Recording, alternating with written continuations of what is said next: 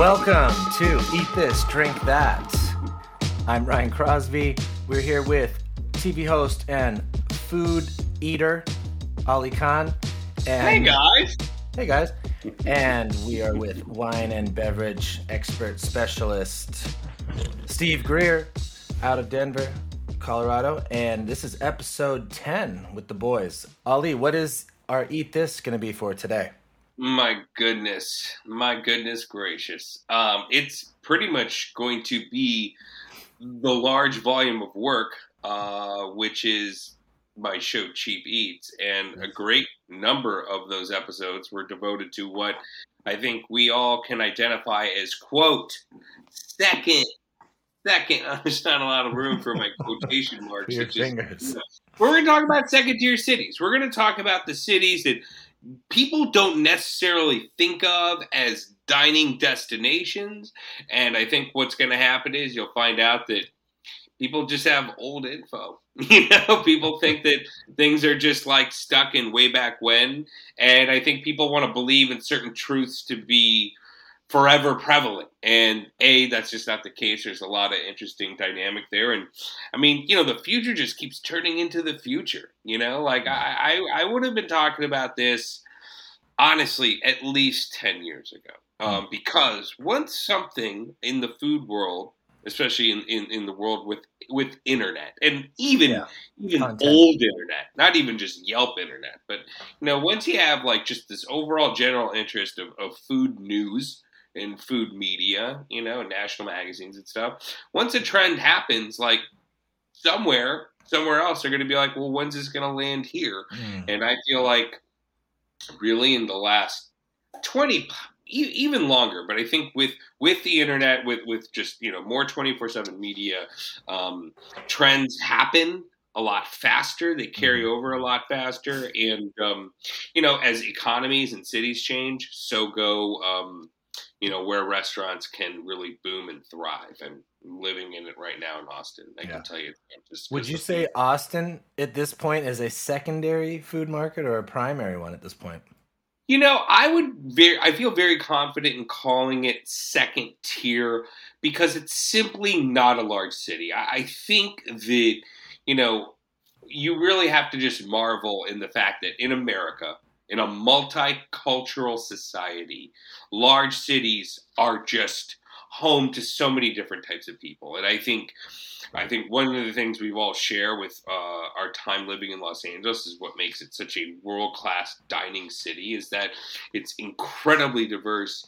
It covers all sorts of level of dining experience, whether it's eating raw fish from a truck, right? In the hood.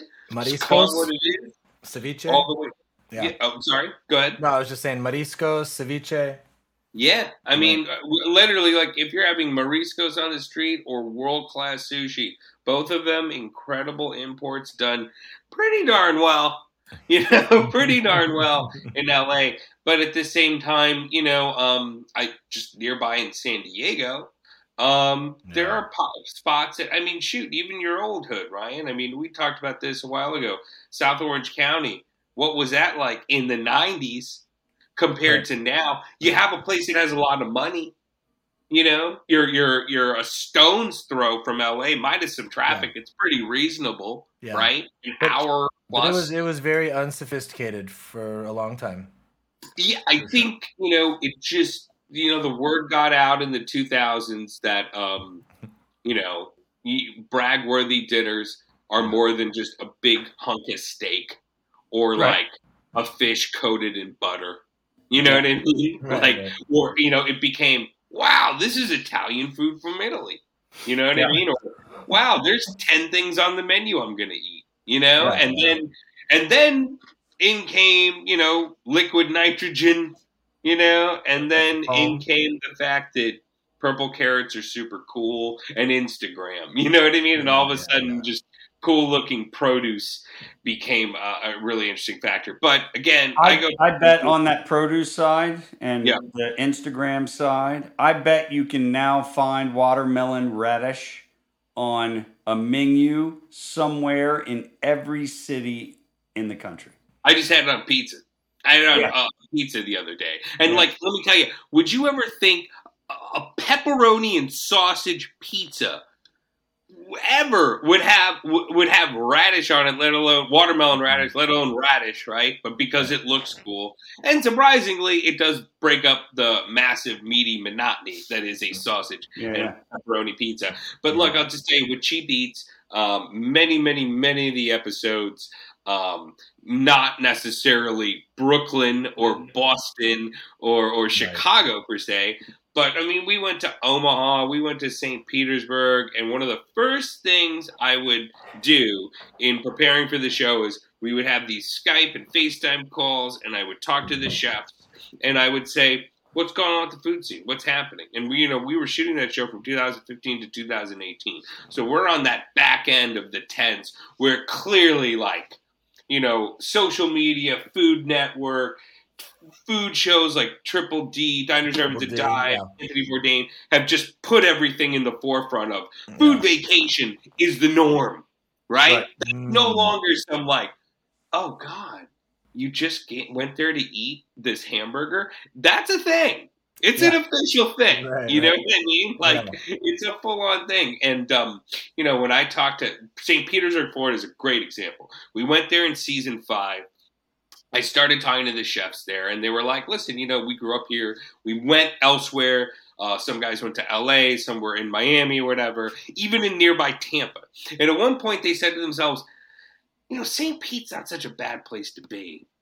We just need to bring all this good stuff happening back here. And in come the breweries, in come these interesting restaurants that are just stepping things up a bit, offering, more elevated options. Some of the best Italian food I've ever had. Il Ritorno. I just ate there 2 days ago. Phenomenal food. The guy cooked at the James Beard House. Apparently he just beat Bobby Flay on Beat Bobby Flay. Okay. I mean, ridiculous Italian food. And I bring all this up to really just add to this. I think people go to people like us to really say, what is it I'm just missing? Where is that hidden gem? What is that delicious thing that's in front of me? And I just never gave it a chance. Because I have this stuff in my head that says, well, if you want deep dish pizza, you go to Chicago. You talk to people in Chicago, people eat deep dish once a year when someone visits them from out of town. There's a lot more going on than these kind of obvious, almost stereotype, trope, whatever you want to call it thing. But I mean, really, Cheap Eats, so much of it was just I always boil it down to this. You have 2 ways of looking at food when you're traveling. What's iconic and what's trending. And the latter part is what we're talking about here. What's happening lately? What are the locals excited about? And what could they be doing really, really well that might surprise, some places that are more known for that kind of cuisine? I had Lights Out Tacos in Minneapolis. Really? Lights Out Tacos. So I think, one, it's a good time to clarify why we use the word secondary or second tier. I don't want to piss Omaha off or St. Petersburg. This is a population thing only. You have your high population cities who naturally became food meccas for diners because of the diversity and the quality of the food, the money, and all that stuff that goes with a large city. LA, San Francisco, Chicago, New York, Miami. I probably left off Seattle on accident. I don't know the population of Seattle. Then you have your secondary cities or second-tier cities only by population. So let's call it Ali's hometown, St. Louis, my hometown, Cincinnati, Omaha, St. Petersburg. There's a plethora of these cities. There were trends in the 90s and the early 2000s where a lot of people left the places that we grew up because we wanted to experience, we're in our 20s or 30s. We want to get out of our bubble. We want to go to a big city, be nobody, enjoy the whole thing a big city brings. People went to Brooklyn, New York, LA, they went everywhere. I had a lot of friends that moved to Chicago. Then you reach a certain age and you might have kids. You might want to have kids. You might actually want to buy a house. You naturally go back to where you grew up. And then all of a sudden, you bring all this knowledge with you, especially hospitality people, bartenders, wine people, somms, all that. 20 years ago, or let's just say 5 years ago, you would be hard-pressed to see a natural wine or maybe even some weird Italian varietals in restaurants in St. Louis, Cincinnati, Omaha, whatever. All those somms and people started moving back. Now you're seeing more diverse wine lists, more diverse menus, watermelon radish on pizza. I had my own experience. Well, I go back to Cincinnati enough to where, I get to see that happening in real time, especially in a neighborhood I lived in for a long time called Over the Rhine. It's right downtown. It's exploded. It's not just Geta and eggs and Cincinnati chili in Cincinnati. People can travel there for other things. Louisville and Lexington are amazing food cities. I had my own St. Pete experience. I went to hang out with friends who had just moved there from Atlanta. They lived at the very bottom of St. Pete, this little tip called Gulfport. I ate a lot of grouper sandwiches, like very, very good fish sandwiches. The mayor of Gulfport also sings in a band. And would hang out at this one restaurant that at night became a place where his band would play. So you could eat with the mayor during the day and then go see him play in some, Jimmy Buffett-esque band. It was the Jimmy Buffett vision is incredibly. I still have my golf tan. The Jimmy Buffett reference is spot on. It's spot on in ambiance. Yeah. Spot on. Yeah. And think about all the Charleston, South Carolina has exploded on the scene as this amazing food city. That probably is that Charleston, Austin, I would almost put in that category of like first tier, second tier, if you will, because they're places that people from the big cities would actually consider for some sort of vacation. You know what I mean? Like, I'm in town for South by Southwest. Charleston is gorgeous. You know how many people from New York will even like move there, get some $3 million house on Rainbow Row? Like, there's an ocean, and it's small. But I mean, they've had some light, and they've had lights out restaurants for years. Yeah. Not many, because it's a small city. But yeah, there are certain ones on there that are, with respect to like our hometowns, like Cleveland and St. Louis, like, they try, and there's some moments here and there for sure. And they were never like totally devoid of any kind of dining. But then there are the places, let's be honest, that like people from New York, I talk to people from New York, they'll be like, oh yeah, Austin's got great food. And what that really is they went to restaurants that basically were familiar to them. You know what I mean? Like, if you're talking about like fine dining, pretty looking people, you're about 2 degrees away from it being nightlife-esque. Yeah. They've got that. Personally, I think there's a lot more to. I'd rather have the stand that does arepas or the Bangladeshi dumpy joint like you find in Jackson Heights, Queens. That to me is the whole. That's the whole plate. Plus sides. That's the meat and 3 plus a big tall Arnold Palmer. You know what I mean? Right. That's the whole enchilada for me. But, it's very interesting, and I think it almost markets cities. Like if you're selling real estate, you can be like, oh yeah, the restaurant. Was that the case 30 years ago? No. You know what I mean? Shoot, were people even buying condos in an urban environment 30 years ago? No, it was like a suburban flight. So, I started understanding the whole idea of there's a whole nother side of this second tier. Let's call it second tier because they are still quality cities. They're second tier because population. And then you go down from there. Long time ago, first career was air pollution testing. I think we talked about this on some episode. Did. That was a jaw dropper. Yeah, and I was in Paducah, Kentucky, which is in the middle of nowhere, Kentucky. I was there for... It absolutely sounds like... When you said Paducah, Kentucky, it pretty much comes with in the middle of nowhere. So to get there, you have to drive south of Louisville, get onto a state route, and go back up. And there were two revelations that happened. I was already into food, I've always been into food. TVA is based in Paducah. So what's that TVA? Tennessee Valley Authority. They provide, so that chain of power plants throughout the South provides all the electricity for all the southern states. And we were testing the plant that was, I want to say 10 boilers at one time in Paducah that supplied all this power for a big swath. It's all interconnected. There's even some reactors in Tennessee, blah, blah, blah. So anyway, there's also money there because, you have executives who are operating these plants. They were tired of just regular Paducah food, and they somehow convinced a French chef. I don't know if he was from France directly or was cooking in another city like Chicago, and then they brought him down. And they opened up this restaurant, and I went in. It was in an old home, so an old Southern home with little, rooms here and there off of the kitchens, nice. Very parlor-esque, and you sat down, and it was very quaint, and the food was ridiculous. Wow. The food was like this amazing quail dish. The food was amazing. Wow.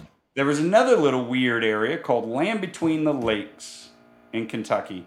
It's literally two lakes, or maybe it's one lake with a piece of land that goes through. Sounds like a chapter from Lord of the Rings. Yes. But a lot of people go there, and if Paducah is in the middle of nowhere, then Land Between the Lakes is the outer rim. But they go there to boat and fish and do all that stuff. There's a lot of people with a lot of money, and there's a restaurant there in the Land Between the Lakes called Patty's 1800. It had been there forever. It's also in a big old home from my memory. This is in like 93, 94. Mm-hmm. Pork chops that were, some local farmer that raised these pigs, probably a heritage breed. Everything was butchered on site. Beautiful, 2-inch American style. So we need double the amount of food on our plate. Oh, yeah. So big, giant 2-inch pork chops. The food was, they did these rising bread loaves. This was my favorite part. Pork chops were great, but they took clay pots, flower pots, and they put the bread inside. It ballooned over like a flower, and then you just kind of pulled it out of the flower pot with homemade strawberry butter. Hand churned, fresh strawberries. Was it like a really whipped butter? Yeah. Nice. Yeah, very whipped. Not overly strawberry flavored. Yeah, but it was there. It was amazing. This bread, this is 27 years ago. I still remember the bread. I remember the pork chop, but I've also had great pork chops all over. You don't have to just go to New York, to Brooklyn, to L.A., to Venice, to San Francisco, down in the Bay Area, to have great food. There's a lot of places to go visit. So we talked about the consumer responsibility and the whole ecosystem. Right. That's also our response. Let's start hitting some of these other cities like Cincinnati, St. Louis. Yeah. St. Louis has had that Little Italy on the hill for, I don't know, since the beginning of time. Yeah. No, and it's a very unique kind of, so that would we call the iconic, right? So being from St. Louis and for many years going back to visit, living in LA, but coming back for the holidays and stuff, you would start to hear about certain restaurants, and literally the chef resume, the origin of the restaurant would be like, I went to the Culinary Institute of America. I was working in San Francisco, and then they came up and opened up shop in St. Louis, and they would either really be very vocal and advocate for what their farm to table element is. A big start of it was the wine list and really getting kind of having more California wines and things like that there, not just it being like, an old dusty list of French wines. That's what a lot of, the way a lot of this stuff functioned. A lot of this stuff too is very interesting is when you think about this whole second tier and stuff, you really have to look at what is kind of the evolution of the restaurant scene in America, which is big. But at one point in the 80s, the apex was French cuisine, was haute cuisine, was like the grand dam of everything, right? And then somewhere into the 90s, and this happens more in some cities more than others, it's been supplanted, and I'm totally stealing from Jonathan Gold. Sushi globally is now considered the it cuisine of we are going for it. You know what I mean? Oh, okay. Does when you get to the top of the mountain, it's omakase. You know? And I think certain trends have changed and moved on. I think the pantry has gotten more global. But that reflection of new thoughts and new ideas trickles into some of the dining options in places like St. Louis. And then in other places like Austin, it's far more rampant. Like, it's all over the place. Like, you have, when people almost ask me about, like, what a, quote, good restaurant is, a suggestion. And then they'll go, well, what kind of restaurant is it? And I was like, well, if it's a contemporary restaurant, they'll have butter and soy sauce in the pantry. You know what I mean? It's not going to be like, hold on, guys. I think we're turning into a Thai restaurant because we're using ginger. Yeah. And, or whatever. You know what I'm saying? Like, it's just that all that stuff has changed. And I think, like, when you go to the super, and then it's just like, what are people really going gaga about? Like, the whole food truck, food trailer thing automatically thrusts Austin and Portland into Portland. Right. Because what I think is interesting, and I was pretty skeptical when food trucks boomed in LA, because I was like, well, these used to be super cheap little spots to get delicious morsels. And now it's somebody's concept of like an overpriced cheesesteak, right? However, in Portland and Austin, it's a legitimate option for dining out, BYO, automatically kid-friendly. Like, I can literally take you to get pretty darn good, respectable pasta from a guy whose Italian accent was so thick I couldn't order over the phone. And I guarantee you, if you eat this guy's pasta, it's on my blog, Casa Golosa. You order the pasta from the trailer. He brings it to you. You can bring your own wine, and you're sitting there and you're just eating like legit pasta. Like, it ain't just spaghetti and meatballs. But it's funny. I think a big part of this whole second tier equation, we got to put cards on the table. We brought this up in an earlier podcast. I think Steve, you said, Alice Waters is opening up a restaurant in LA. What that reflects is the PR machine. And when you talk about all those first tier cities, you're talking about fine dining and PR money. And that's what saturates you with the drum beating over and over again, going, this is the best place, this is the best place, this is the best place. Like, did Dave Chang make the best ramen in New York City in the mid-2000s? We'll never know. Because his PR machine cranked it up, and now Momofuku, now it's like, oh, well, there wasn't any of that stuff before him. Can you even think about it without him in the equation? So I think a lot of it is just like, it's kind of weird, almost being victims of the marketing PR machine, because you get hit so hard with it. And that you think, okay, well, I'm hearing all the buzz, so that must mean that's the best. And buzz doesn't equate best food. No, it doesn't. I always like to think of it, I mean, we should, as consumers and travelers and food people, also consider following the money and trends. So I remember a long time ago, Toyota built a factory in northern Kentucky, just outside Cincinnati. It's where the airport is. People are befuddled by that all the time. Why is the airport in Kentucky? Greater Cincinnati is 3 states. It's Indiana, Ohio, and Kentucky. Anyway, they open up this big plant. It's Toyota. You have executives that move in, executives with money, and executives who want high-quality Japanese food. They brought a chef in from Japan, opened a restaurant up called Joanne's right by the factory. You had to drive to it. It was a destination restaurant. You weren't just downtown and you're like, hey, let's pop over here. That was the first time I had highly elevated Japanese food, and I was immediately hooked. And the flavors and the quality and everything about it. And this is early 90s. Those same things and trends are happening right now as more factories are being built across the country. Raleigh-Durham is one of my favorite little weird cities. One, I was there on work. It's also an exploding secondary city because a lot of companies are moving there. I think it's might be tech now. It was technology, but not tech as we think of it before. I'm a big fan of Carolina barbecue, so obviously there was great Carolina barbecue restaurants. There was just great elevated quality restaurants in this little place, Research Triangle Park in Raleigh-Durham. No one knew about it before it started pumping up with a lot of companies and people moving there. Minneapolis, you brought up Minneapolis. Apparently, this has become the medical hub of the country.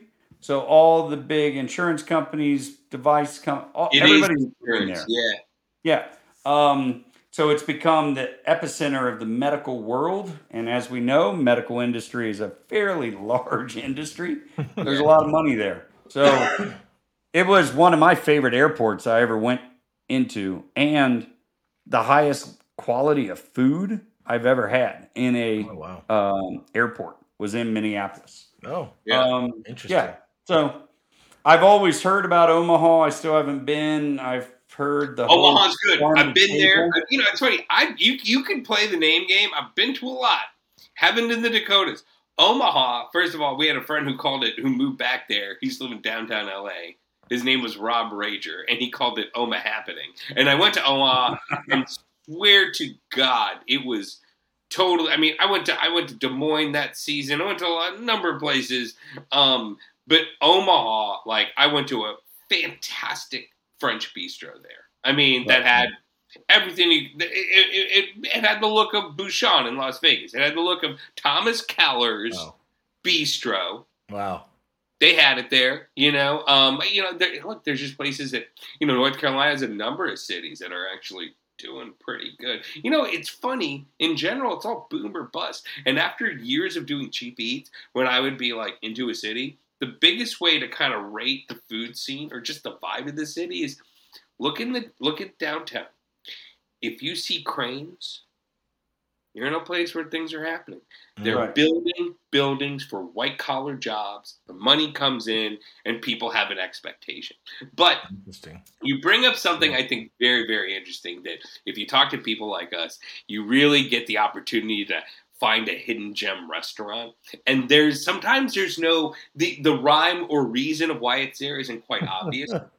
Growing up in the height of 80s French cuisine, there was a restaurant that I used to go to as a kid called Fio's La Fourchette. Now, it's since closed, right? It closed 20 years ago or whatever. But that was a restaurant where I first would have chocolate souffle. I ate pate. I ate shellfish. I ate things that most children would never eat. I ate all this stuff. And it's just in my memory. And of course, when it's in your memory, it's very hard to ever shatter how good it was. Very odd. There is a Facebook group called the Lost Tables of St. Louis where it's just it's like nostalgia porn. Wow. People just flood it with like menus and pictures of old, long gone restaurants, right? They put up the menu of this restaurant. I was looking at the menu when I was 9, 10 years old of all these like wonderful, French dishes. The guy was Swiss French. And what's interesting is the Facebook group has all the biographical information of this guy. And it turns out he's a chef from Europe, whatever. He was cooking at Vail. And this wealthy person from St. Louis was like, listen, I'll give you some money. Open up a shop in St. Louis. He takes up on the offer. He goes to St. Louis. The New York Times, this is like 1985, wrote an article going, think you can't get a great meal in St. Louis? Think again. Now, contrary to what you brought up, the Little Italy and even the white tablecloth Italian restaurants, here's this French restaurant that's getting props in the New York Times. And it just happened to be there. And the weird part was it was actually near the mall. It was like basically in the mall, but it was just this lights out. Wow. You had to order the chocolate souffle as soon as you ordered your meal. We had these amazing like chilled mussels. I mean, just stuff that's like lost. Like it's very hard to find this kind of cuisine anymore. Slight tangent there because of the whole cuisine I loved eating in the 80s. I miss fish in brown butter. Just very simple.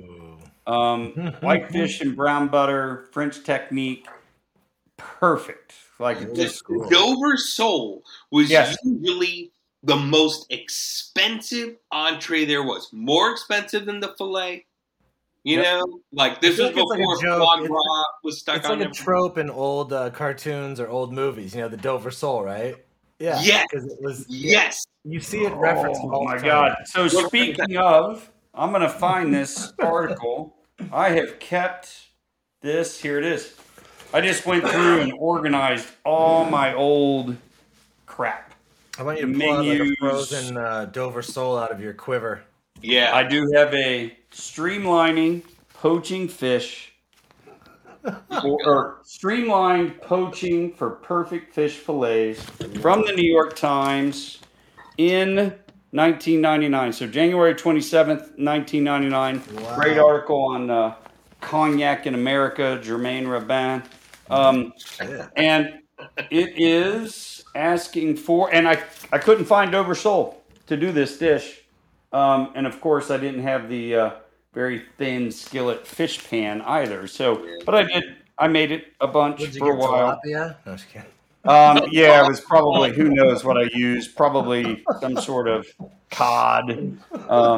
But I could never find Dover sole because Dover sole always went to restaurants. And they have to fillet it table. So all these things that are just like kind of disappeared that were really like signatures of quote going out. I mean, yeah, it's funny. It's like fish now is what? Tuna. Yeah. You know what I mean? And the guilt of standing in front of the fish case. It's, I mean, it's a real thing. Standing in front of the fish case at the grocery store and just the guilt going through your body, my mind. The fish one's very tough right now. Yeah. For the secondary cities, you know, I was thinking about what Ali said about like food being a vacation, right? You could, you know, destination restaurants, that sort of concept. And it made me think of, you know, the old school for that would be like going to wine countries or something. I'm thinking where the booze is like so heavily involved as part of the trip. And so I'm trying to, and then I'm thinking of old episodes that we've talked about, and I'm trying to correlate how some of this second tier stuff works with the alcohol industry and working with there being interesting breweries or maybe interesting boutique wine manufacturers in these regions that would also coax people to be going to the, you know, I wonder, say, I don't know St. Petersburg, but I don't know if they maybe have some breweries that are helping to fuel this. So that's kind of, so especially in Cheap Eats, I literally came back going, man, this Bell's beer is really good. Now, some of this distribution is really increased, but I literally was like, I mean, having beers from all over the place. We bought this beer.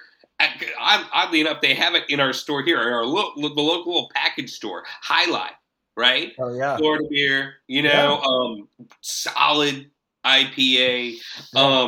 Breweries are huge to it, and I think they almost. I mean, now the concept is this, right? We may not have Dover sole filleted tableside, but we do have the brewery with the food truck. Which is the radical thing of having really ripping excellent beer and something just darn tasty that doesn't carry the burden of like, well, everyone wants a hamburger, but, you know, we have to have a full restaurant menu. Mm-hmm. Give me 5 things, do it well. You know what I mean? You know, just give me that. I think that's kind of the cool salvation and a cool way to like kind of bring a vision to life without the whole like burden of like, oh man, I got to pay rent. You know what I mean? The rent on bringing in your truck's going to be a lot cheaper than on your, you know. Yeah, a lot of those trucks have way more fish. You know, they'll make you a shrimp plate, and people are like, I will never see this many shrimp in an actual restaurant on my plate, like what I can get from a truck. Yeah. Yeah. I think that distribution question is a really good question because distribution importers have gotten very savvy in the last 15 years, 20 years, because they've realized that it's not just people that live in the large metropolitan cities that want to drink a amazing Côte de Rhone or, whatever it is. I'm throwing Côte de Rhone out there only because it used to be you had Weingart Metzler, you had Kermit Lynch, and Bobby Ketcher's stuff. Those were your three main importers. And then you started having all these little guys in little city or, large cities that said, you know what? I want to import smaller, even smaller family producers in these iconic regions. And I'm only going to sell it in San Francisco. Tons of little importers in San Francisco. Tons in New York. Great Burgundy that comes into New York and never leaves. It just goes right there. Slowly, in the last 15 to 20 years, you have even savvier, younger wine people who are getting smaller and smaller producers, and they're allowing these wines to go everywhere. Like, Denver's getting a bunch of the allocations. They're sharing the love across other cities. It's always, if you think about it, you're one of 100 brands for a certain region, and everybody wants to go to LA, everybody wants to go to New York, everybody wants to go to San Francisco. That's heavy competition. Mm-hmm. You go to St. Louis, Cincinnati, Omaha, you're one of 3 importers instead of one of 30, and you sell a lot of wine. And the consumer is also savvier and wants higher quality. They just don't want jug wine from Modesto. They want high quality wines. They want high quality beers. Long time ago, Coors never came to the East Coast. I think there was a thing about it never went across the Mississippi. Fat Tire was that beer in the 90s. Yep. I had a friend who had a friend that went to Colorado and brought me a 6-pack back of Fat Tire. Bell's did not leave Michigan at all. Yeah. And I knew Bell's from vacationing up in Traverse City. You could only get it there. It was a treat. When you went up, you bought Founders and you bought Bell's. You went to Traverse City and chilled out. I just had the same experience just now. And I tried to get this beer into LA a long time ago. So 08, 09. Yuengling from Pennsylvania. Oh, from you don't want that beer. I love that beer. You got to be kidding me. Oh, yeah. It is total garbage. There's a nostalgia angle to that beer. I was on a job in Pottsville for like a week. I was in Pottsville. Did you go on a bender? Because the only reason you drink Yuengling is so you can drink like 9 beers a day. It is a high volume beer. It actually gives legitimacy to Budweiser's claim of being the king of beers. And I say this with nothing but conviction and no targeted hate, only because my wife is from Philadelphia. Yuengling's a thing there, and she will come on and go, yeah, that stuff is garbage. I don't know what you were doing for a week, but it was not good. It must have involved frozen White Castles, gas station fare, and chewing tobacco, because that and you were on a boat. Because, let me tell you, at Yuengling, you do not get to talk about some rare orchard that makes orange wine in the Basque style. Yuengling. I will not allow that ever. So my point about Yuengling is that we're in New Orleans. I thought Yuengling was, it was in Pennsylvania. And then because the family vacationed in Florida, it was in Florida. It is everywhere in New Orleans. Everywhere. Every bar, every restaurant had a tap of Yuengling. It was all over the place. Yeah. Which was weird because they were always... The family, whoever owns it, says, we are a Pennsylvania brewery. We will only sell in Pennsylvania, whatever. Distribution has gotten very, very savvy. You can buy Bell's in Los Angeles now. In droves. Well, so that was probably half the problem with the old concept, is that the big cities were getting the stuff, right? We weren't getting it over to the small cities. The distribution now is so savvy, like you said, and that's what's fueling these great second markets, I think. God, Philadelphia people hate Yuengling so much. I didn't know your wife was from Philly. I never would have brought up Yuengling. I don't think I think the people of Philadelphia will drink the heck out of it because it's from Philadelphia and they will love that. Like, he's saying his wife's not afraid to bash it. Is that what you're saying? I thought it was from Pottsville, Pennsylvania, like the middle of nowhere. I can't say it's like from the actual city. I just know Yuengling is a thing. Like you go to a bar in Philadelphia and like, boom, there it is. Yeah, that's funny. I was watching Mayor of Easton, just starting it. Yeah. All they're drinking in the TV show is Yuengling out of high neckers. You can see. I would throw this out there, and this is some of the things. And we're just in this era and age where it's like there's the beer cans are just like the most insane artwork ever. Like, the art, the renaissance of art is on a beer can, apparently. Because sometimes it's even better than the beer, and that's more a reflection of the art. But, the fact that you can go, and I think we want to go so special, so niche. And I want to bring up this correlation, honestly, with music, because living in LA for a long time, right? Yeah. You just go to a bar, into the early 2000s for sure. And it would be like, Heineken, Newcastle, Amstel Light, like kind of like whatever, like British pub beers that was pretty much it. Guinness. Yeah. Right? Sierra Nevada. You'd get your Sierra Nevadas. And stuff that's like super average in Europe was like fascinating to us Americans out here. That Heineken Amstel Light thing was a crazy. I don't know what they were thinking with the everyone was just like Heineken Amstel Light. I don't think people cared, at least in LA. But then the same time frame, if I went up to San Francisco, I would go to a bar, and all of a sudden it'd be Scrimshaw, Red Seal Ale, Red Hawk beer, all this nature on a bottle, and then also at the bar, like I wouldn't be listening to Smash Mouth, I'd be listening to like indie rock. And what's interesting is like how all these niche things are so much more accessible right now. Like now with like Spotify, I plug in all the bands I like, forget the radio. You know what I mean? Like I am just into a whole other new curated world of music. Yeah. And I feel like, we now live in a world, it's a very interesting thing where you can really just focus on these particular flavors and completely ignore the Yuenglings of the world. Yes. So I have a beer can story. I went to an art opening last night. And it was it was a few people, but it was mainly snowboarders. This snowboarder now I'm trying to find his name. His name's Pat. It was in Evergreen at this art community. It was a great show. They had a panel. They sat around and talked.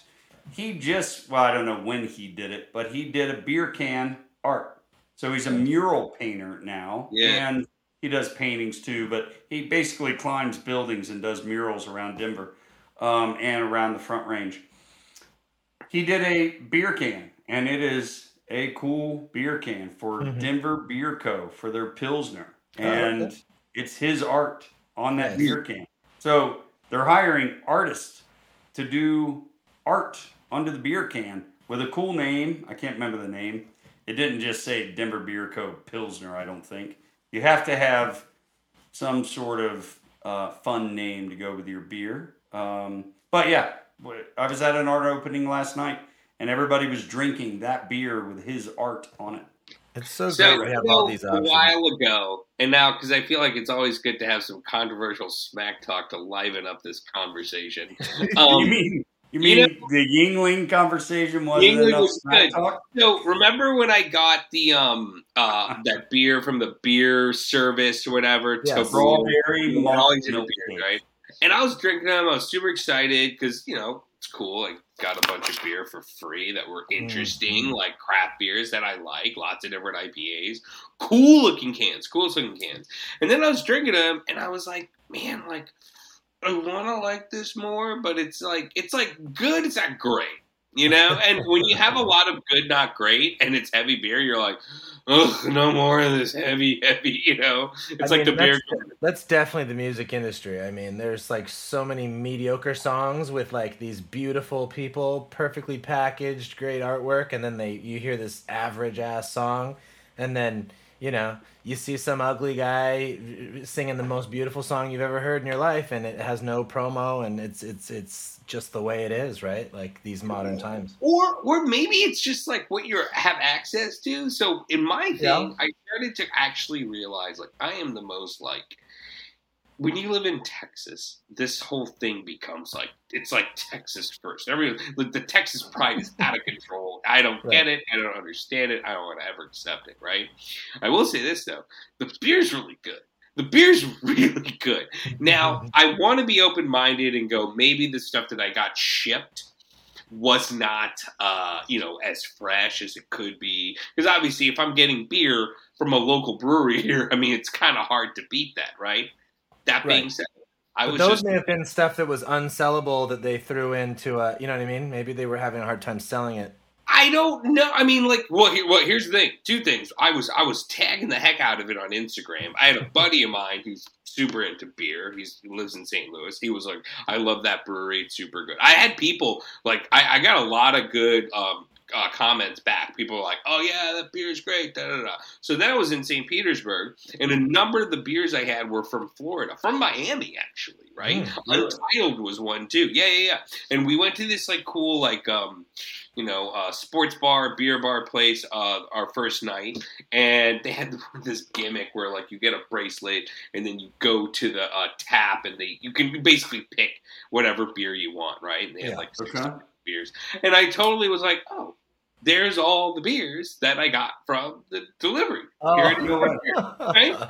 So nice. I'm drinking them, and it's kind of controversial, but I'll just say it. Like, I think, like, I don't know. I mean, I think the beer in Texas is really, really good. Like, it's, I still like some other ones. Like, I love Deschutes. I love Bell's Hazy. But, man, and I think some of the beers that I'm having here are literally just, like, I don't think they have any distribution. You know what I mean? Right. They're just kind of like here, but like it's like just lights out, really, really good. Nice. So yeah, Texas is better than Florida on the beer tip. Yeah, shots fired. Love it. Not the grouper though. If you want fish in a bun, Florida wins that. For secondary cities, Ali, did you notice the secondary tier sort of stuff? Are they doing a lot of regional stuff, or is it transcendent? Are you saying you're going to find a good steakhouse there, or are you saying are they tapping into the regional aspects of their? You know, I have to add that we did have some limitations because we're doing a show called Cheap Eat, so everything's budgeted and stuff like that. Yeah. I think, though, that being said, not every second-tier city is lights out. I think that there are places like Louisville and Charleston, which are actually interesting because it's not some Johnny-come-lately. Those are actually old cities that have old money. In the case of Louisville, there's a culinary school there. There used to be a big one in Charleston. So there is like kind of like a tradition of food there that I think, again, you have chefs, good chefs do their homework. They research, they travel, they see what's going on, they taste other things. I mean, chefs are like, I think that's one of the best things, especially I think works so well with, say, Anthony Bourdain's show is like, this guy like knew people.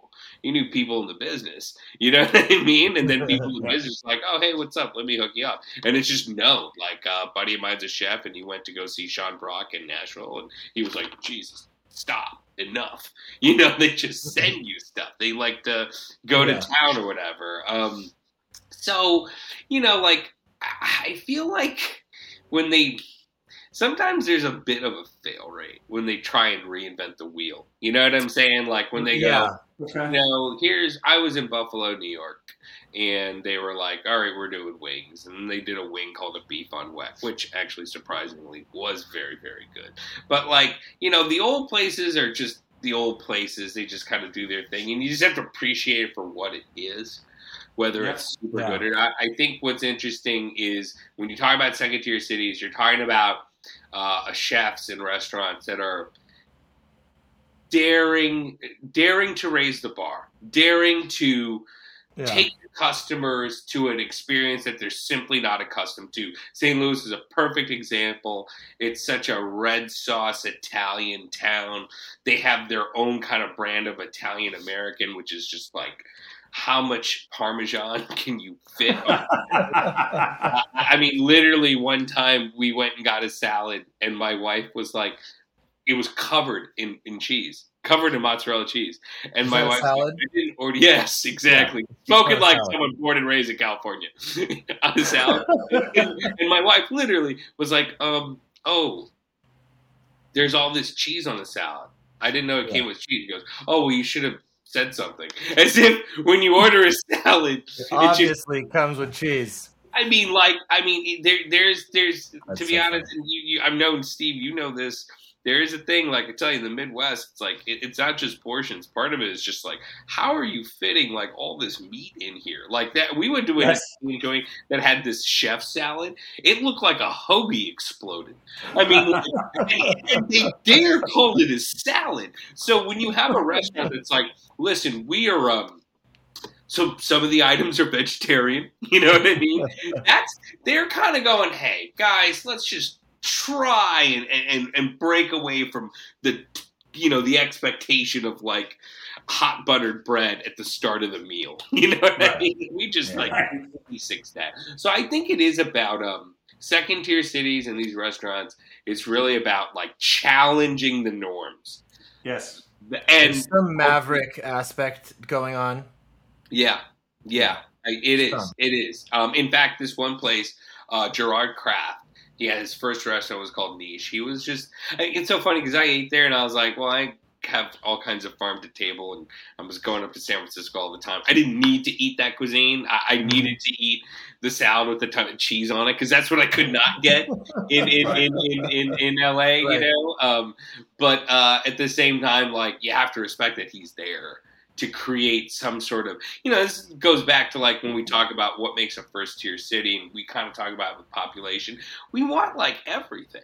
You know what I mean? Like you want the Ethiopian joint on Fairfax and you want the chef who's like on TV. You want both. You don't want one or the other. You know what I mean? To be like, this is what's really happening. Yeah.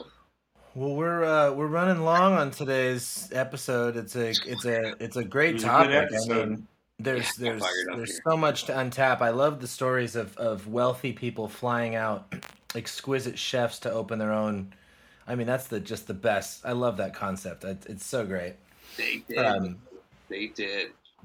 So yeah, and perhaps we can get into this more if we're inspired in the future. Get some more second tier stuff, but we should pull up some of the I'll show you the menu items and some of these old school dishes because they truly are lost right now. They are lost in time. You know what I mean? Yeah, let's share that. Let's share the stuff when the episode airs. We'll do it on social media that week and share some of the stuff. Sounds great.